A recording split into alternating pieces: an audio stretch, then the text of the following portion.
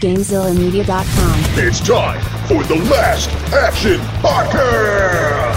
Pop quiz, hotshot. Yippee-ki-yay, motherfucker. I feel the need for speed. Speeds, we can kill it. I have come here to chew bubblegum and kick ass. And I'm all out of bubblegum. Come with me if you want to live.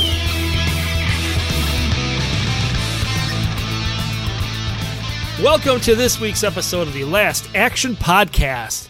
I am LPJ, and joining me today are my bad boys for life, the John Sally to my Isaiah Thomas Hovercraft Joe. What's up? You're really getting into these intros. You're really Al Pacino chomping the scenery when it comes to introducing the show these days. I'm trying to. I'm also joined by the Rick Mahorn to my Joe Dumars. See, Rick Mahorn, he's got a big ass, right? I have no ass though, so that doesn't really do a whole lot of good. That's fair. Sphinx is here. What's up, guys? Also, only one John Sally's in the movie, but none of those other people are. Yeah, but they're still bad boys. Also, for as much as I love you, Hovercraft Joe, your height and John Sally's height do not equate at all. Well, let's be fair. You both have glasses on. At least in the film. None of our heights compare to basketball players. Let's. If we got on each other's shoulders. Yeah, though. maybe. There we go. So we're here to talk. The year of the sequel continues, and we are here to talk about Bad Boys 2.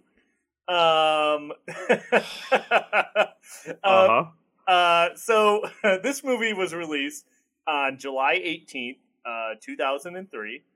And I guess this is the point of the show where we usually talk about our past with this movie. So Sphinx, why don't you go ahead and kind of talk about you in this movie? Yeah, I don't have much of one. Summer of 03 was right before my senior year of high school. Didn't see this in the theater. Rented it. Haven't seen it since I rented it, I'm pretty sure. Maybe I've caught pieces of it on TV, because I feel like the Bad Boys movies were always something on TBS, TNT, whatever. But from beginning to end, this was the first time seeing it again, probably since I rented it way back in the day. What about you, LPJ? Yeah, you and I and probably Jody and a couple other people went and saw this in the theater when it came out.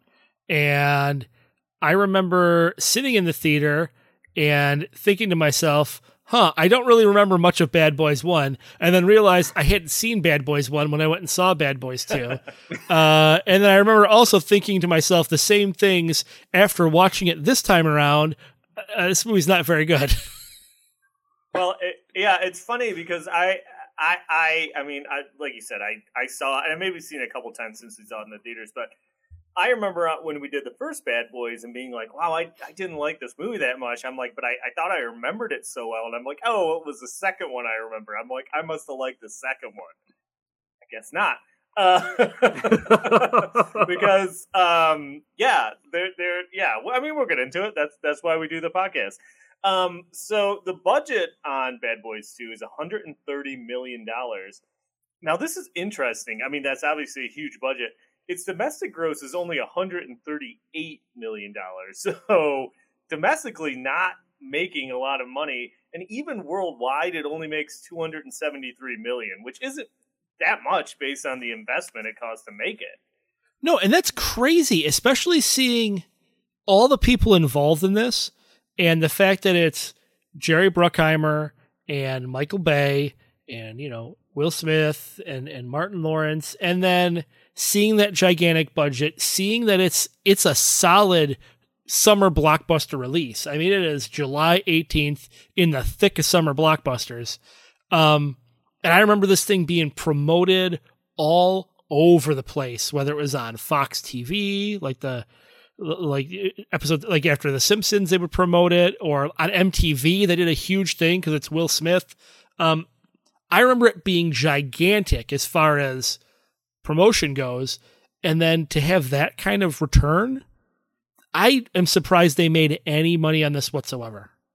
It's I mean, it faced some stiff competition. If we'll get into it, some of the other movies that came out that year, but I feel like it was in a summer of movies that probably ate away at its audience quite a bit. You know, maybe that was kind of my thought. Was maybe the competition.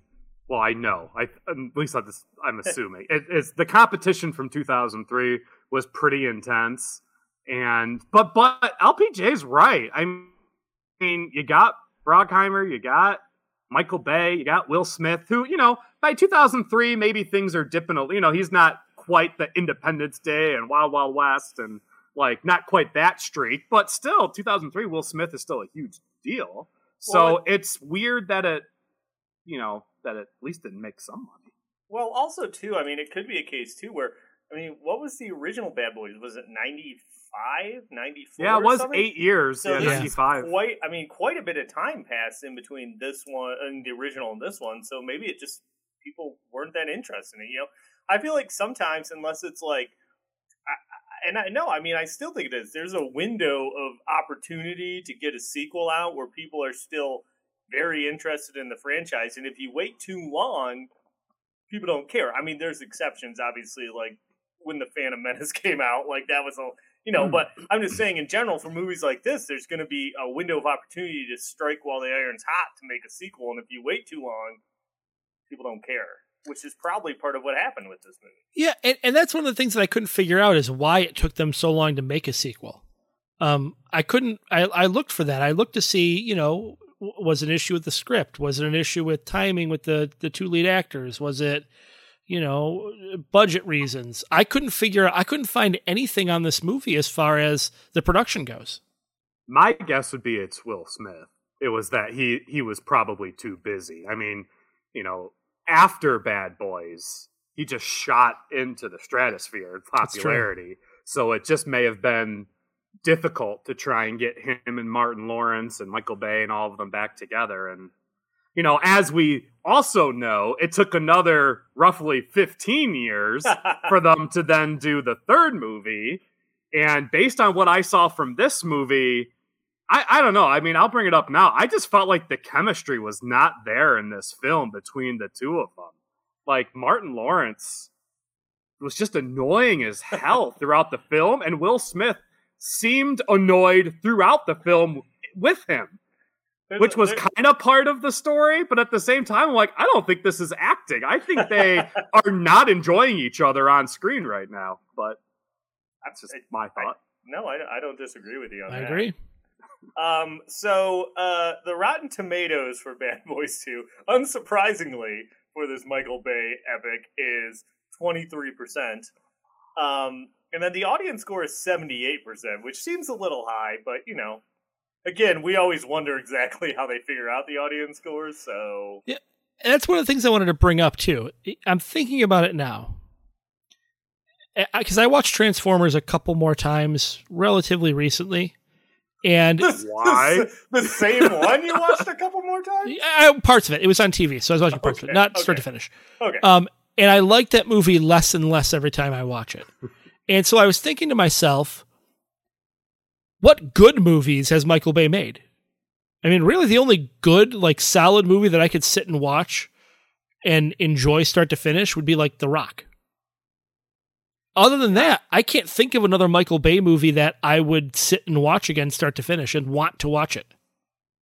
Well, and I think you're right, because I think a lot of them, you may be like, this is a prime example, or it's like, oh yeah, I remember liking this movie, thinking it was good, and then rewatching it, and, not to show my cards, but then being like, wow, this is not the movie I thought it was. Yeah. Maybe Armageddon. Armageddon's pretty good.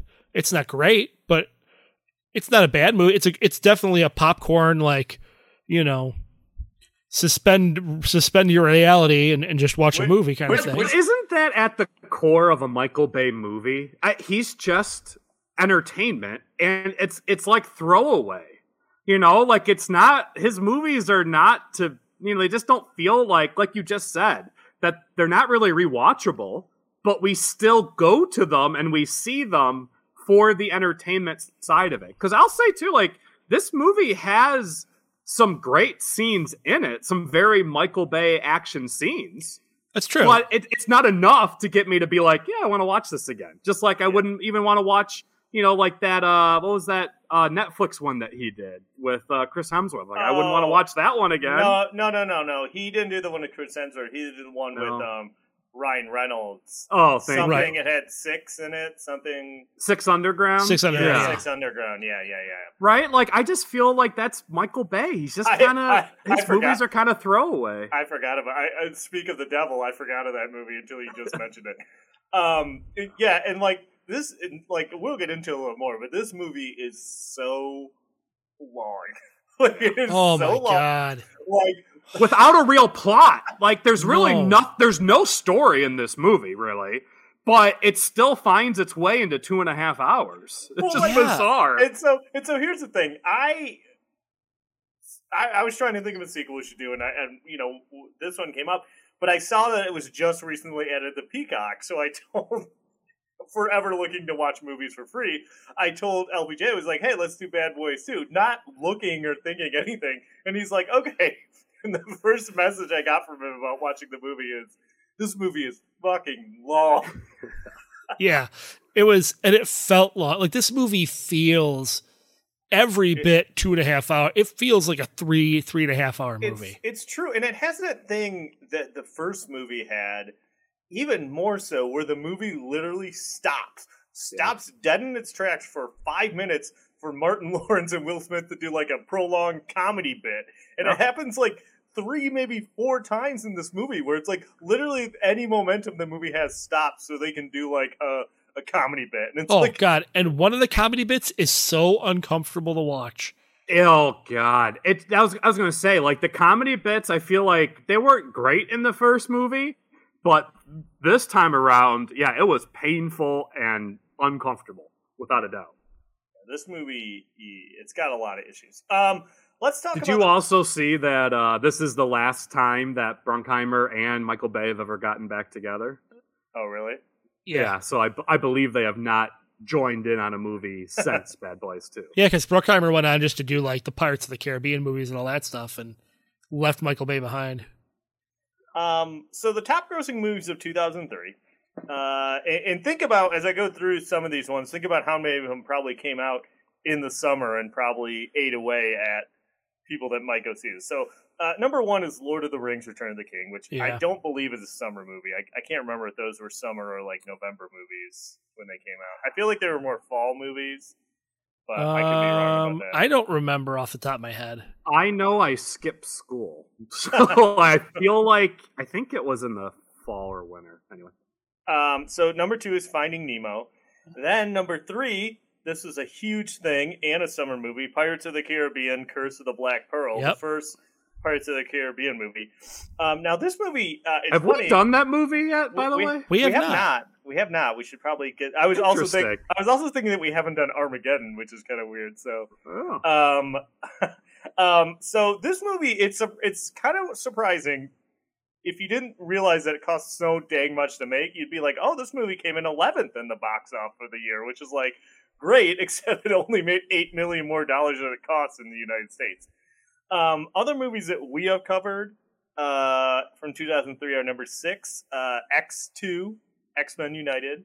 Number 15, Too Fast, Too Furious. Number 35, Freddy vs. Jason. Number 63, The Rundown, which is a far superior movie to this in my mind. And one of LBJ's favorite, Cradle to the Grave. Wow. That was number 82. I cannot believe all of those came out in 2003. Like, that seems bizarre to me. Some of them seem like they should have released in the 90s. Well, remember there's that weird thing, and this is neither here nor there, but where it's like every time an X-Men movie comes out, there's also a Fast and Furious movie for like a really weird amount of time that they matched up. So, okay. Cast of Bad Boys 2. This is always where I lean on LPJ, but I will talk about who I know. Obviously, we mentioned Will Smith and Martin Lawrence returning. Joey Pants. I believe Joey Pants is in the first one, right? Yeah, he's the captain in the first one. Okay, so he returns. You also have Gabrielle Union joining the cast. And I didn't realize this, but like the KKK guy that they put in the trunk, that's Michael Shannon. Who someone had to tell me that when I was talking about this movie. They're like, "Oh yeah, Michael Shannon's in it." I'm like, "Was he?" I'm like, "Oh yeah." Peter Stormare is in this movie as the Russian. Stormare. Yeah, Stormare. Sorry, not yeah. And then the only other person of note that I'm going to mention is Henry Rollins. Yep. Yeah, and that's really Dan Marino. Dan Marino. Oh, John Sally. Sorry, and John Sally. I forgot about those two. Yeah, I don't know anything about. Yeah, right. Like the bad guy isn't anybody I noticed. Jordi Mola, right? I don't know where they found him, but yeah. Okay. Yeah, I don't know. I mean, and that's the other thing. Like, the actual bad guy doesn't show up until, I don't know, the last 40 minutes of the movie. It's not. See, he's throughout the movie. I think we had this conversation before. His stupid name, Johnny Tapia. He's in the movie. He's in the whole movie. They introduce him early on. No, yeah, he's all throughout the movie. Because doesn't he takes off a finger and he's killing rats at a stupid mansion. Yes. Yeah, but that's not until. I mean, he's not like directly related to what's going on in the film. That's what I'm saying. Like, they never really establish him as like the final big bad guy. Like, because it starts with Peter Stormare as like the bad guy, right? Well, okay, but see, maybe it's just a wording then, because you're making it seem like he just shows up in the last 40 minutes of the movie. No, I mean maybe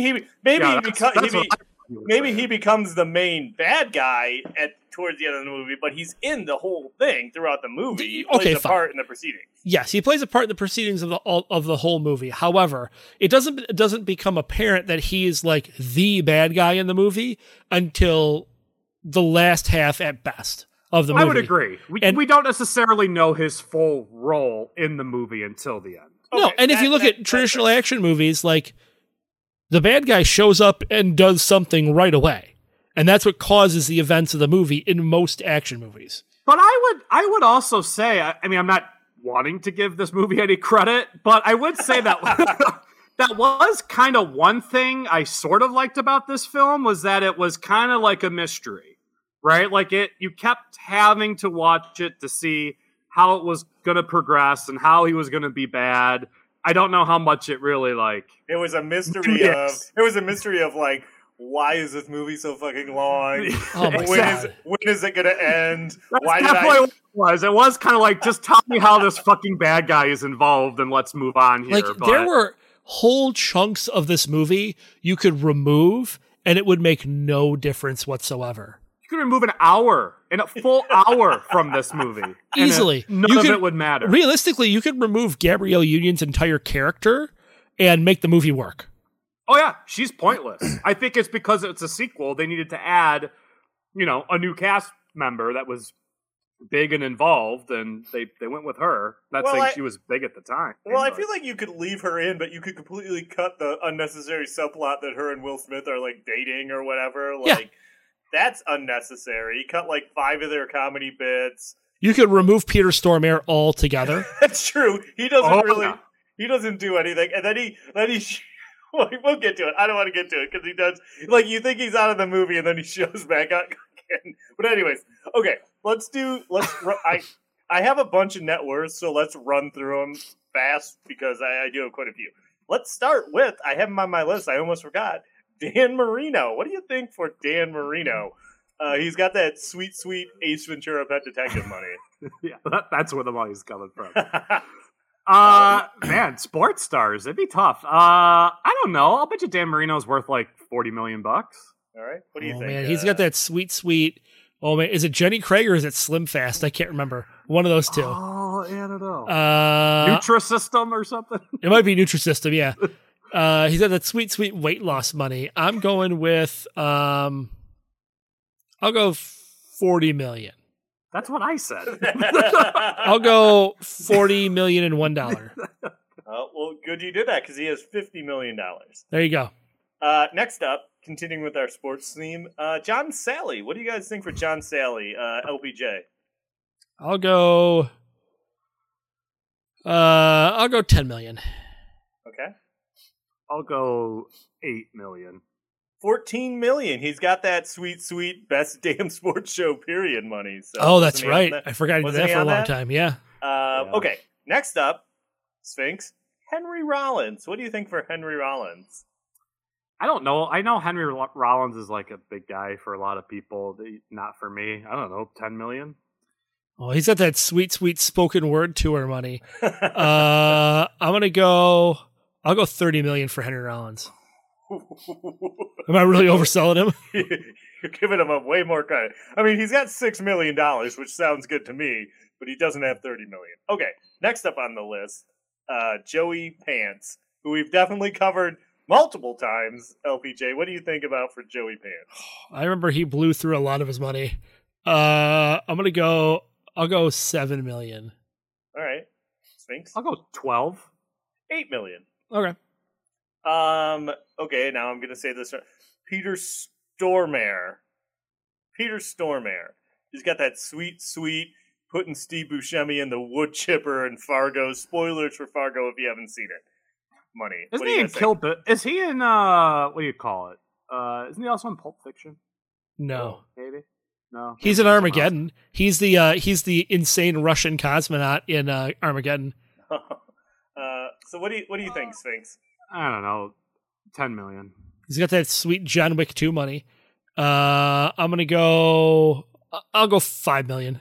$5 million. On the button there, LPJ. Okay, next up, Gabrielle Union. What do you think for Gabrielle Union, LPJ? We covered her man. in the aforementioned Cradle to the Grave. I know. She's got that sweet, sweet damn it. Now I can't think of who she's married to. Dwayne Wade money. I'm going to go, I'll say 10 million. All right.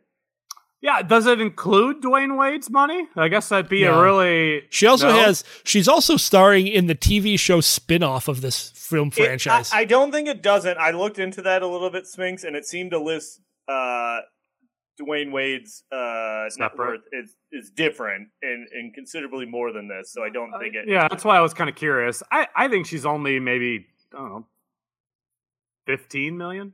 $40 million. Wow, all right. Hey, good for her. Yeah. All right, so last two. Martin Lawrence. What do you guys think? He's got that sweet, sweet Black Knight money where he gets sent back in time. What do you think? Sphinx? I can't remember who went first last time. 75 million. All right. LBJ? 30 million.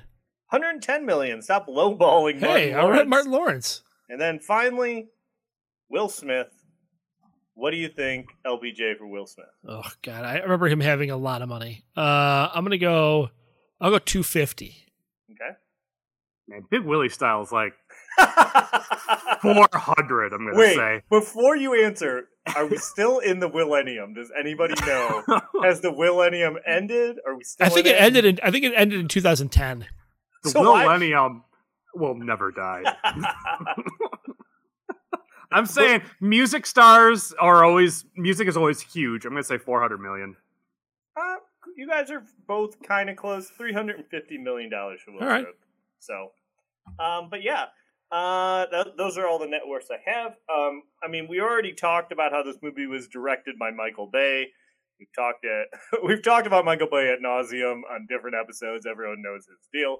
I mean, how many Michael Bay movies have we covered at this point? Oh, I will bring up real quick because we brought him up in that Transformers movie that Megan Fox has a cameo, or she's like an extra in this movie. Yeah. And I think it was our guest at the Transformers episode, which was my sister-in-law, that mentioned how he wanted her to like be in a bikini dancing on a bar, and she was only 15 years old for this movie. And people were like, yeah, we're not going to do that. And that's what's creepy is this is where he met her on this film. And then he put her in Transformers.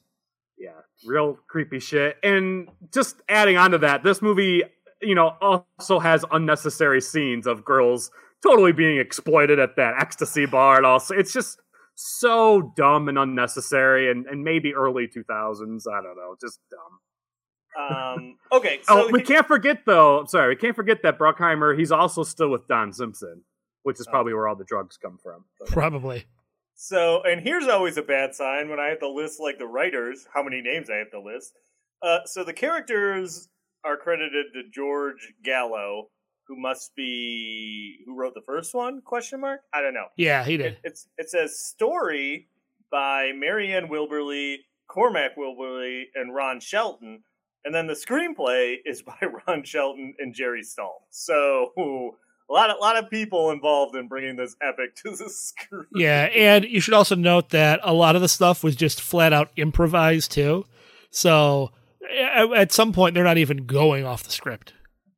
Which the Wilbury, whatever, they husband and wife team, they did the National Treasure movies as well, which is with Bruckheimer. Oh, well, there you go. Which I don't know. I don't know if I'd say they gave any additional thought into those movies for this one than this one, but you know. And the music is by Trevor Rabin. With additional music by Dr. Dre. Did you guys catch that? Dr. Dre and Puffy. Puffy. Yeah. I did not see that actually. So. Which LPJ asked us, before we started here, do we want to play any music for this movie? And we were like, no. Which you'd figure with Dr. Dre and Puff Daddy, there should have been something, but they just made like you can kind of tell throughout the movie. There's a couple scenes where there's some definite Dr. Dre beats going on, but sure. nothing good besides that. No, this movie was not. This is not a very music heavy movie.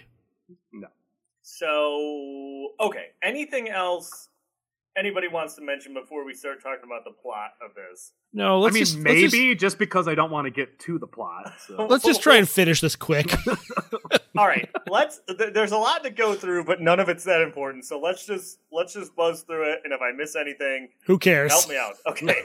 So the movie starts off. We learn that there's basically are they ecstasy pills? Yes, yeah. Ecstasy pills. Yeah. They're being shipped from Amsterdam in coffins. They're dropping the coffins in the sea. They're picked up by the bad guys. They hide the boat from the Coast Guard. Okay, that's the introduction, and then we're introduced to the TNT, which is the Tactical Narcotics Team. That's where Will Smith and Martin Lawrence work. Henry Rollins is the head. I'm Henry Rollins is the head of the TNT, I guess, but he only shows up in that one scene, I feel like. Yeah, he's in one scene, and then he's in the background scene, and at no point does he ever talk or act like the leader. Because I thought Joey Pants was in charge of the TNT. Or is he in charge of the whole... Yeah, why? Exactly. Who is in charge here? Because okay, so Joey Pants is the invest... what do you call him? The... Detectives? He's in charge of the detectives. No, Joey Pants is the chief of police. Okay. For LA. Or for Miami in this case, sorry. Miami. Chief of police for Miami. And Henry Rollins is in charge of the TNT team, and Martin Lawrence and Will Smith are detectives who are working with TNT. Okay, so I think they're working on that particular operation. Maybe yes. They're working with TNT. Yes, I got the impression that they were part of the TNT team, but I get it doesn't matter. I mean, it literally, honestly, couldn't matter less. So anyways, they're trying to intercept a shipment of these drugs, which for some reason is at a Ku Klux Klan rally. You can just say KKK. KKK.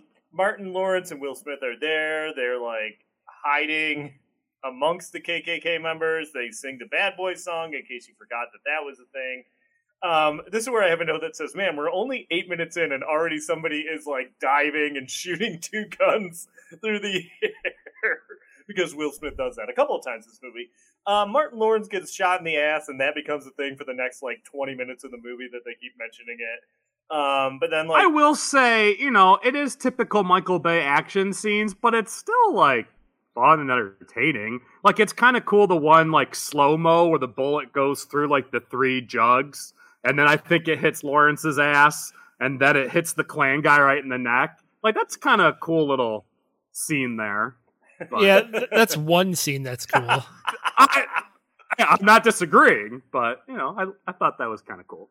But like the crux is that they end up only getting like 2 bags of drugs, and it wasn't the big shipment, so it doesn't go as they wanted. Then we're introduced to Peter Stormare. Say it one more time for me. Stormare. So we're introduced to him. He runs a club. It seems like it's a weird club where literally everybody at the club is doing ecstasy. It's not like, oh, there's a few people there. It seems like everybody's doing drugs there. I mean, I've never been to Miami, but maybe that's accurate. I don't know. And like some dude like ODs on the drug, and they just like dump him in an alley. Like, okay. We're introduced to Gabrielle Union. She is Martin Lawrence's sister. She's visiting him. She works for the DEA, and apparently Will Smith and her hooked up when he was doing a prison transfer in New York like a couple months ago.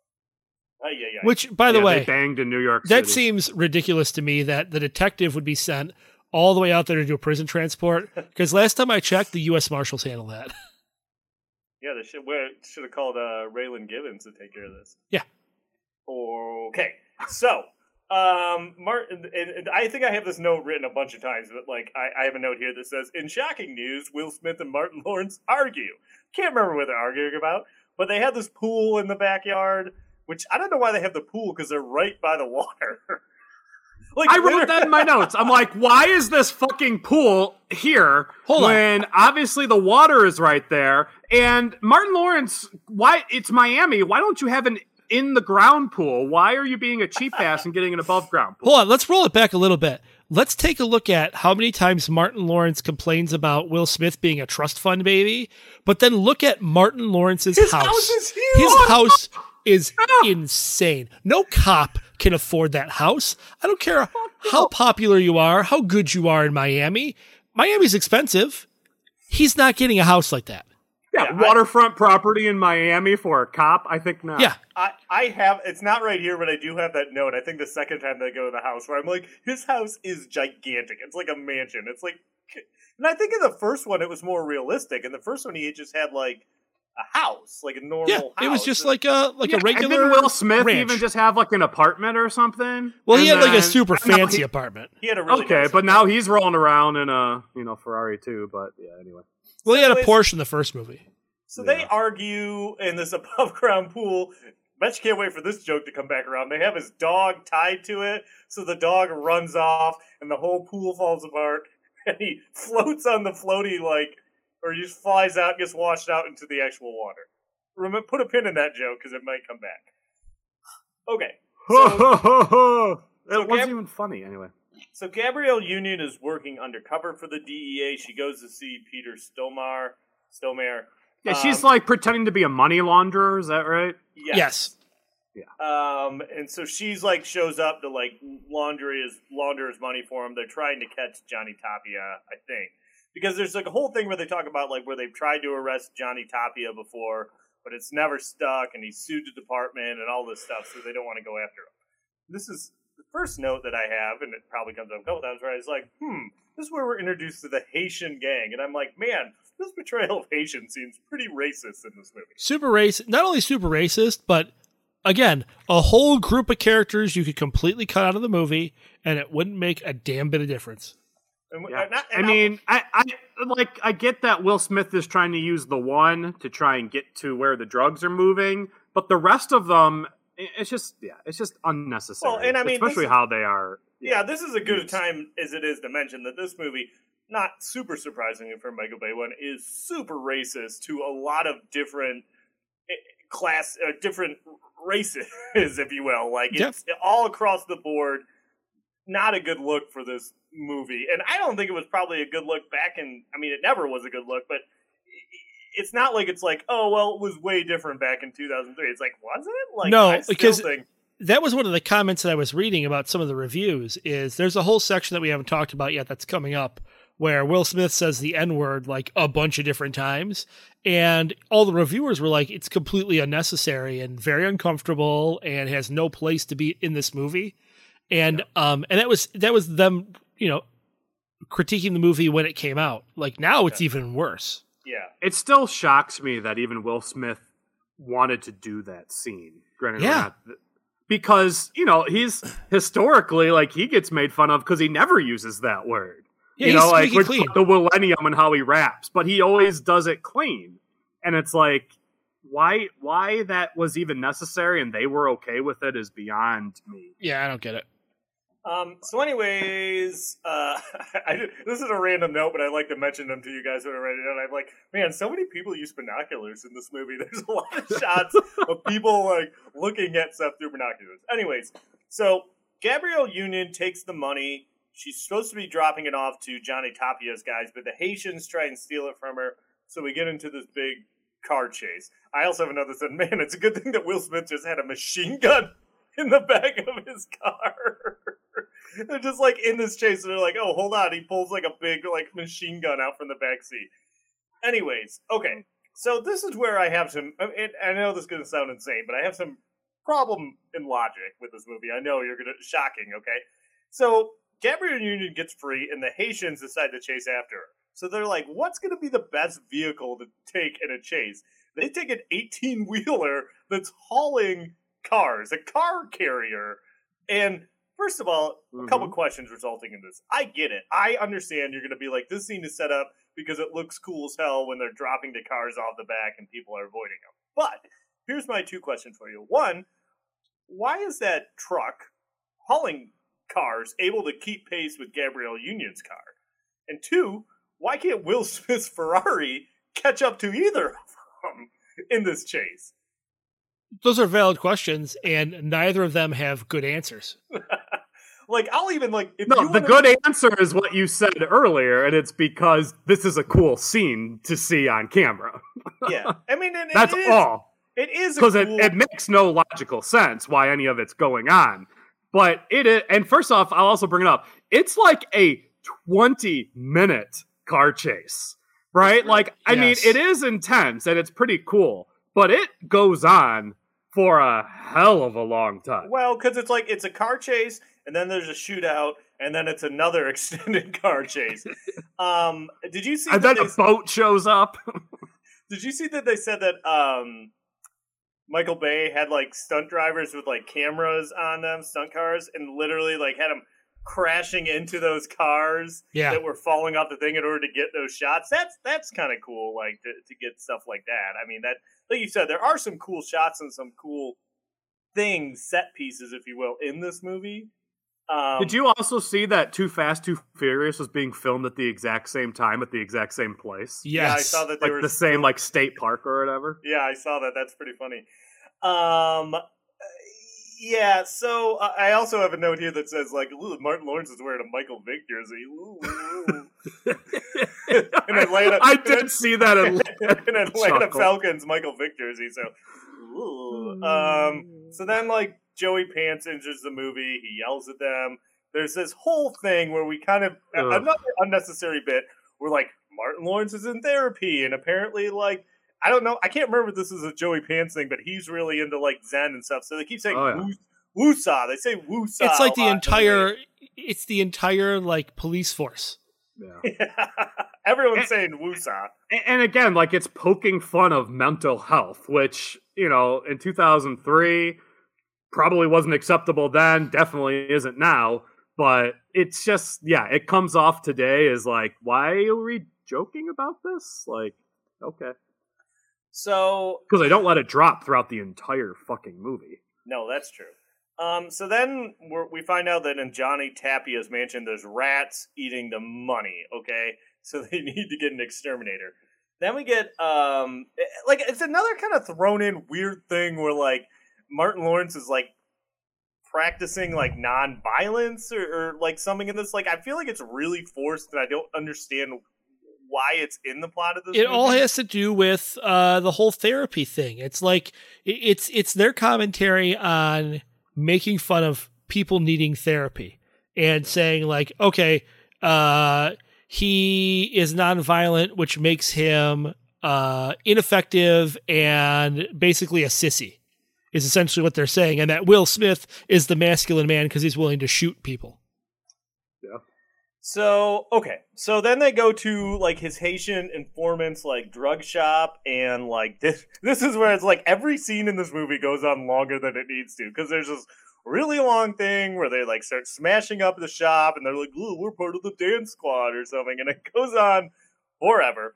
But basically, he tells them the location of where to find the Haitians. And there's that like big shootout in the Haitians' house, which I feel like split down the middle on the scene, because I think there is kind of some cool stuff in it.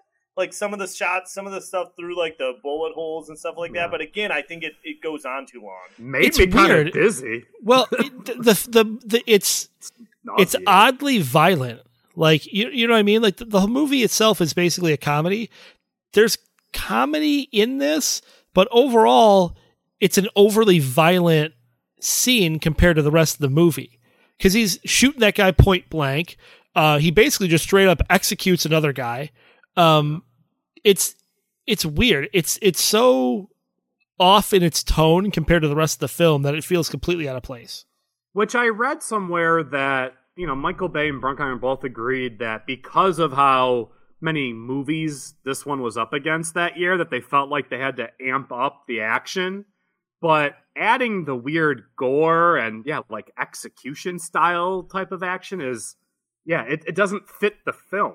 No, it really doesn't. There's a lightheartedness to the film that this scene plays completely against. And it just doesn't, I don't know, it doesn't work. Not that much of this movie does work, but this in particular feels out of place even within the context of this garbage movie. We gotta keep going. We still have so much of this movie to get through. Okay, so they recovered like a video camera from the Haitians, and for some reason, instead of like this is so God, stupid. I hate this fucking scene. This is so stupid. They recover this video camera and they don't take it to the police station, which I'm sure has equipment for like playing, they take it to some random electronics like a Circuit store. City. Yeah. Just so like they can plug in the video and like it turns into like there's like some people boning on the video, and then like, oh, then we get the scene where him and Martin Lawrence are talking, which by the way, in case you were wondering, this movie is incredibly racist and very homophobic as well. Super homophobic. So there's that whole bit where they're talking and it's like, I didn't want to get into it. It's not. It wasn't. Again, probably something I'll keep saying in this. It wasn't good in 2003, and it hasn't aged well at all. I think any of that kind of stuff in this movie. Okay, so they go and talk to John Sally, who's their like IT guy. So I don't know why they didn't take the camera to him in the first place. Wouldn't it have been better if Martin Lawrence was wearing a John Sally jersey instead of Alonzo Mourning? Just saying. He played for the Heat for a while. It would have been funny. Would have been a fun joke. And then it's kind of confusing because my head hurts because they're like, "Whoa, we got to get some bugs in this guy's house." But then it seems like John Sally's able to just hit like a couple buttons on the computer and tap their phone anyways. So yeah, none of that whole part makes any sense. Like, no, and he says they can't do it, but then he ends up doing it, and then they go to the mansion pretending that they're getting rid of cockroaches, but then it's rats, and then that's when they're putting stuff in, which is still totally illegal for police. Like, you can't do that. No, Cops can't do and not that. only that, like, I don't know that even plays into the plot at all. No, it doesn't show anything at all. Like, it doesn't get used into the movie. Besides, they find the guy's body in the kitchen. I thought that they end up getting some kind of information from the listening device, but maybe not. You guys forgot there's also the scene where, for no apparent reason, Martin Lawrence just sees two rats humping. Like, oh god, God, this movie is the fucking worst. Okay, so they get found out. They bust out of there. When you speak about like the ultra violence, like Johnny Tapia shoots at one of his guys in the right in the head, and it like the blood splatters on the guy behind him and stuff. That's gross. Yep. They're able to get a print because like from that finger that he found. Yeah, Peter Samar is there, and his right hand guy is there. He wants to renegotiate his deal. Johnny Tapia doesn't like it, so he cuts up his buddy and puts him in like a basket. Will Smith finds a finger. They take it and they get a print from the dead guy's finger. They also grab a bunch of shredded documents that somehow John Sally reconstructs the shredded paper and is able to give them information from it. So Yeah, so they get Michael Shannon, who's the KKK guy that Will Smith shot his ear off at the beginning of the movie, because they're like, oh, they're going to help him find the boat that they bring this stuff in on. They're like doing a stakeout to find the boat, and him and Martin Lawrence argue some more because he found out that him and Gabrielle Union hooked up. Then they're chasing the drug dealers. This is where I have the note that says, Dan Marino is in this movie. Because did you see that? Is Michael Bay in the passenger seat? No, Michael Bay is the first car they stop. Yeah. He's like the shitty car. When Will Smith tells them that it's a shitty car, they need a nicer one. Michael Bay's the guy driving that one. Because then there's like a car that shows up and like Dan Marino's doing a test drive in seemingly like a fucking shitty neighborhood. Like I don't know why Dan Marino's driving around there. So I don't even remember what kind of car that is, but a Cadillac of some kind. So they get in the car. They're chasing this van loaded with the dead bodies.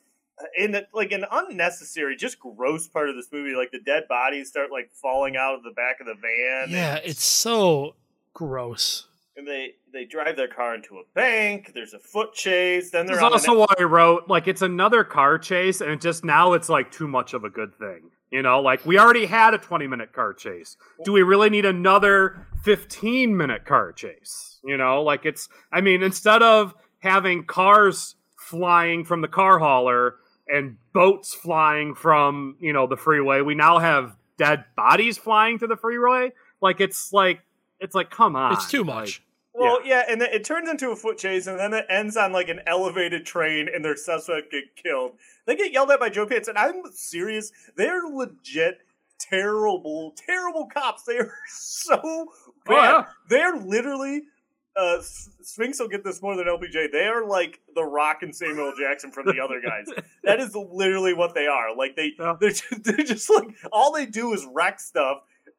They kill a bunch of people. Like they would be fired, or they're so bad at their job. Yeah, because then they got that guy that they took from the KKK. They threw him in the trunk and then forgot about him. Like, granted, the guy's in jail, but you took, like what are you doing with that guy? You just left him in there because they pretty much stole him from the prison, right? Didn't they not tell anybody that they were using him? They just took him out, yeah. So, okay, we're getting into the home stretch, I feel like. Not without a few detours, though, unfortunately. You know what? I just thought in my head we're not quite in the home stretch.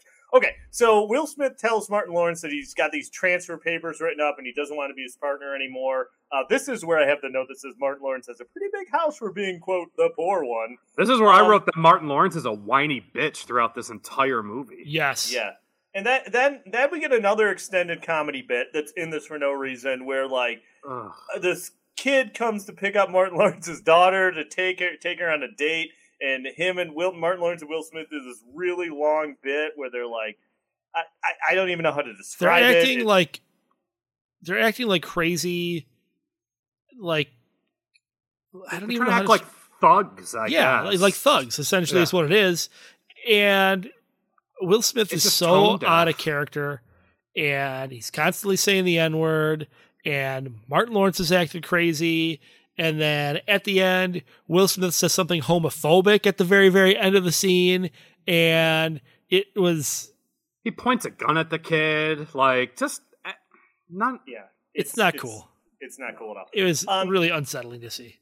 So they go to the mortuary to, like, inspect the bodies because they're bringing the drugs into the body. They start looking around the dead bodies. This scene's really gross because they're digging around their hands in the dead bodies. They find money in the coffin. This was my only authentic laugh. When that head fell off, when Martin Lawrence was checking them out, that was kind of funny because they just like Ralphs everywhere. Yeah. That is a little bit funny. There's also unnecessarily like a naked lady with big boobs in this dead that naked is, lady. I guarantee you that is a Michael Bay late edition ad. Oh, for sure. Like, no reason to have a dead person's boobs out. Like, what? Just dumb. And then, like, somehow some of this super ecstasy ends up in a glass of water that Martin Lawrence is about to drink from. He doesn't hear these pills clinking around or see them in this glass that he's drinking because they definitely hadn't dissolved yet. Yeah. And he can't figure out what's happening to him? Like... I don't know. So they go, they end up getting out of there. There's a whole rigmarole, but let's just say they get out. They go see Joey Pants. Martin Lawrence is high on ecstasy, so there's a big bit that goes on forever where he's on ecstasy. I mean, that part was a little bit funny. I kind of had to admit, like, it kind of was funny, some of the stuff he was doing in the background. Like, he went upstairs and came back down, and he was wearing, like, the robe and stuff. Like, I had to say, like, I kind of like that a little bit. I'm not going to lie. So they have the evidence. The cops decide we're going to move on all of Tapia's places at the same time. His house, the docks, the mortuary, all this stuff to get him. Peter Stonemaier shows up. It's so stupid. He shows up again at Johnny Tapia's house, and he's like, I'm going to get revenge. And then he just gets shot by the cops. And that's it. Why did he come back? I don't know. Are we done yet? No, we're almost done. No, this is where the movie should have ended, because this is where things are just absolutely fucking unexplainable that they exist. But anyway. So they get the money, they get the drugs, but Tapia gets away with Gabrielle Union, takes her to the Cuba, and is like, if you don't give me the money, I'm going to kill her. That's where you get that classic line where Martin Lawrence is like, shit just got real. Like, okay. So basically the government's like, yeah, we're not giving them the money, so sorry. But this is where they're like, good news, we're going to invade Cuba.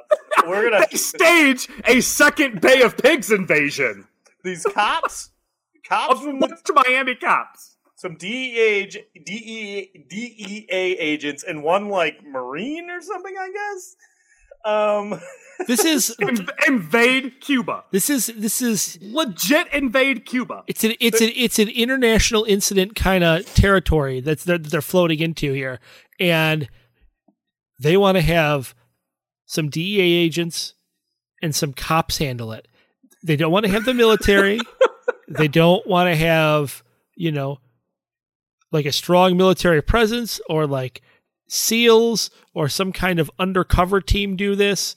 No, they're just going to go do it themselves. International treaties and international laws are going to go into a foreign country and just start fucking killing everybody. Yeah. They have this like ridiculously complicated plan in order to like storm the compound. I will say this. Michael Bay must have reused this when he did that stupid movie about that. What the hell was that event that happened that got all overblown? You're being so vague right now. That one movie about that one event that happened. The one with Hillary Clinton, Benghazi, right? Oh, Didn't he do a stupid movie about that, about the whole operation? I feel like he probably just stole what he did in this movie and just put it into that movie. Anyway. Well, I will say this. I did legitimately like...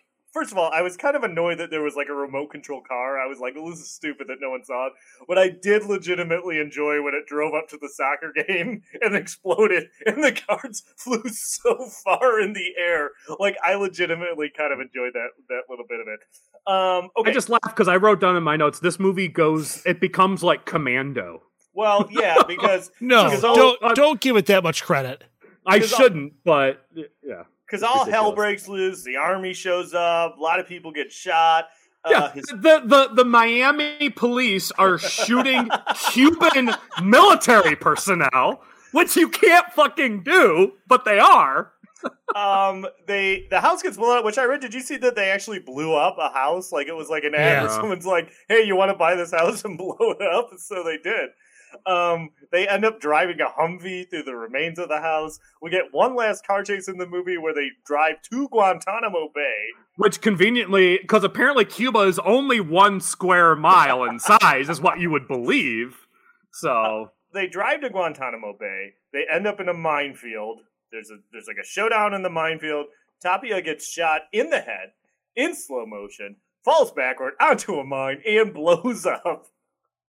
Also, just gross. And then apparently there are no consequences because the ending scene of this movie is they're back in Miami, relaxing in Martin Lawrence's pool. They didn't get any trouble. They're back. They rescued Gabrielle Union, and then the dog is chained to the damn pool again and runs off. And they both float out into the actual water and sing Bad Boys. And then, to the delight of many, many, many people, this movie is finally over. This movie's exhausting. This movie sucks ass. Just reliving it now, just like going through it is just like, man, it seemed like a real chore just to talk through the plot, let alone watch it. Like, I was dreading this. We were supposed to record this episode 3 weeks ago. And 2 weeks ago? 2 weeks ago. 1 week ago. It was a week ago. Oh, God, it felt longer. Like, I was dreading having to, like... Maybe it's because I watched it, like, 2 weeks ago or 3 weeks ago. Yeah, but, man, I'm glad it's done. Yeah. I mean, this is... I'm going to save it for the final thoughts because, like, okay. I mean, let's just get to the review. Okay. By the way, I don't have any role reversals. I have nothing for this. All right, review time. All right.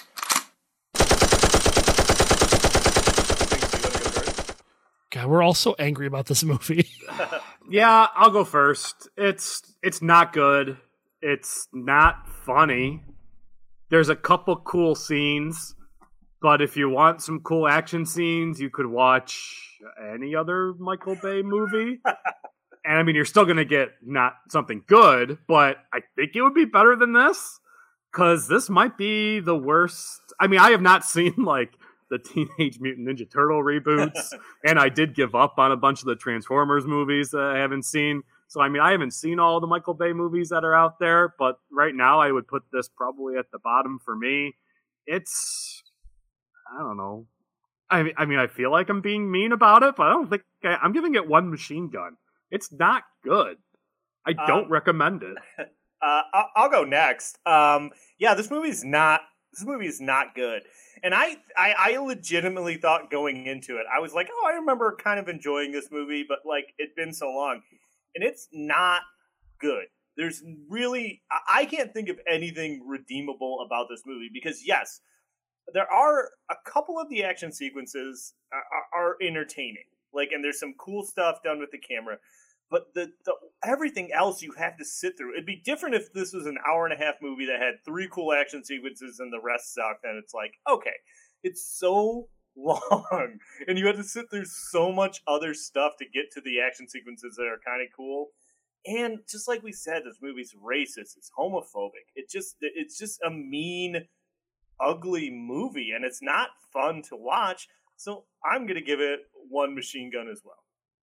God, this movie is so bad. Like, for all of those reasons both of you said, and it's not fun. It's so long. It's like, so Return of the King had a bunch of endings, right? But I would say for the most part, they're justified endings. This movie has 0 justified endings. Even the ending of this movie is garbage. Like, this is one of the worst films we have ever watched for this podcast, without question. This movie is hot garbage. I do not recommend it. I do not want people to see it. I don't want people to talk about it. I would prefer you not recommend this episode to friends. I want this movie wiped from existence. It is awful. I hate this movie.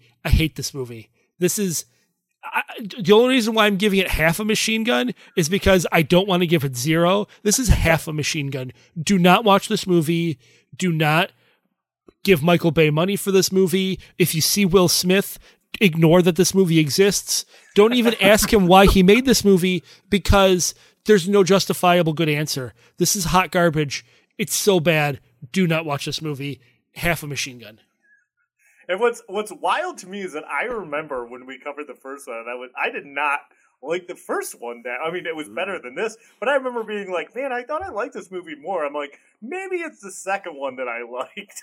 Apparently, I just don't like any of them. But I heard the third movie's worse. Oh, the third one I imagine has to be worse. Because like we talked about, just the gap in time between this one and that one, like, it must have literally been like, oh, well, Will Smith and Martin Lawrence were hard up for some cash. So they're Will Smith wasn't. And they're that much older, too. Like, I feel like so much of this movie, you can't play it off in that new one, probably, right? Yeah, like, I don't... Well, like, Martin Lawrence looks pretty rough. Martin Lawrence looks terrible. Yeah. Well, I don't know. We'll find out next week when we cover Bad Boys for Life. God, no. I mean, it does. It makes me not want to see that third movie. Like, it makes me wonder, why is this franchise... Why does it exist? None of them are good. No, these are awful. Awful. And I don't think we're the only ones that feel that way. So it's like, why do they continue to get made? Like, why is there a trilogy? They're of not movie? clearly not making money on them. No. I don't know. I don't know. For you. Anyway, But this is. I will say this. My last kind of thing on this is that, like, we've watched some terrible movies on this podcast, but this is one that honestly was a little shocking to me about how much I dislike it. Because sometimes I have a feeling going in where I'm like, I don't know about this movie, or you kind of know it's. But this one, I legitimately was like, oh, it'll be all right. And then, like, no, there was nothing about it that I could say was all right. I got nothing else to say. We need to just be done. We need to be done so this movie can be out of our lives. This movie defeated all of us. I hate this movie. I hate it. I hate it. I hate it. All right. Patrons, thank you for supporting us because we need support right now. This movie has bankrupted our souls and demoralized all of us. And I feel slightly depressed and sad after watching this film. But the patrons, you bring me up. You give me joy. You fill my heart with warmth. So thank you, patrons. Josh Groban. Thank you. You lift me up. I wasn't going to sing. I'm still not going to. But thank you, patrons. We appreciate all of your help. And thank you to everybody who's been listening. And check us out on GameZillaMedia.com and join our Discord. We've had a lot of people actually join our Discord recently, and our Discord channel has become relatively pretty active lately.